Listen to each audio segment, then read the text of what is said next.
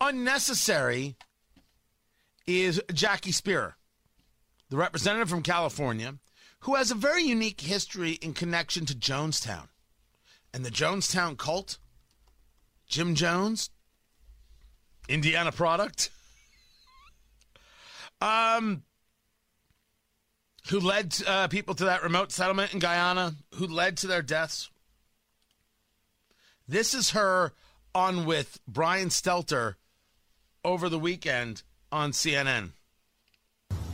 There's no question that you could compare Jim Jones as a charismatic leader who would bring his congregation together, force them to do things that were illegal, and then took 900 of them into the jungles of Guyana, where over the course of time, he then convinced them that they should die. I've never been able to say they committed suicide because I don't think they were in control of their faculties, to be quite honest with you. So you look at Donald Trump, charismatic leader who was able to continue to talk in terms that appealed to those who are disaffected, disillusioned, and who were looking for something, much like those who became part of Jim Jones's congregation, the People's Temple.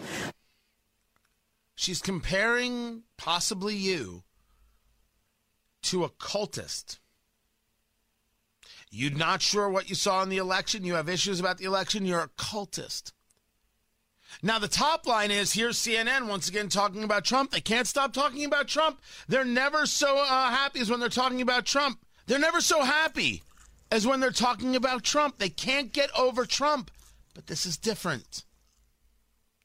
Do you understand how much they hate you, me, and we? You're not allowed to have a different opinion. If you do, you're a cultist. You're not allowed to ask questions. If you do, you're a cultist. Imagine asking questions is what makes one the cultist. Usually, that's how you break out of a cult. Just ask anybody associated with Scientology. Allegedly. I'll let Leah Remini handle the lawsuits.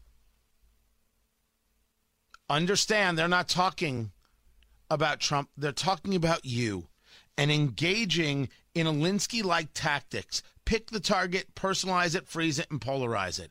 This is about getting you to not have an opinion and to obey them. This is disgusting. And Brian Stelter has no mind. You can choose to be affected by this garbage, or you can choose to recognize it and share how evil it is with the ones you love. And then have your opinions.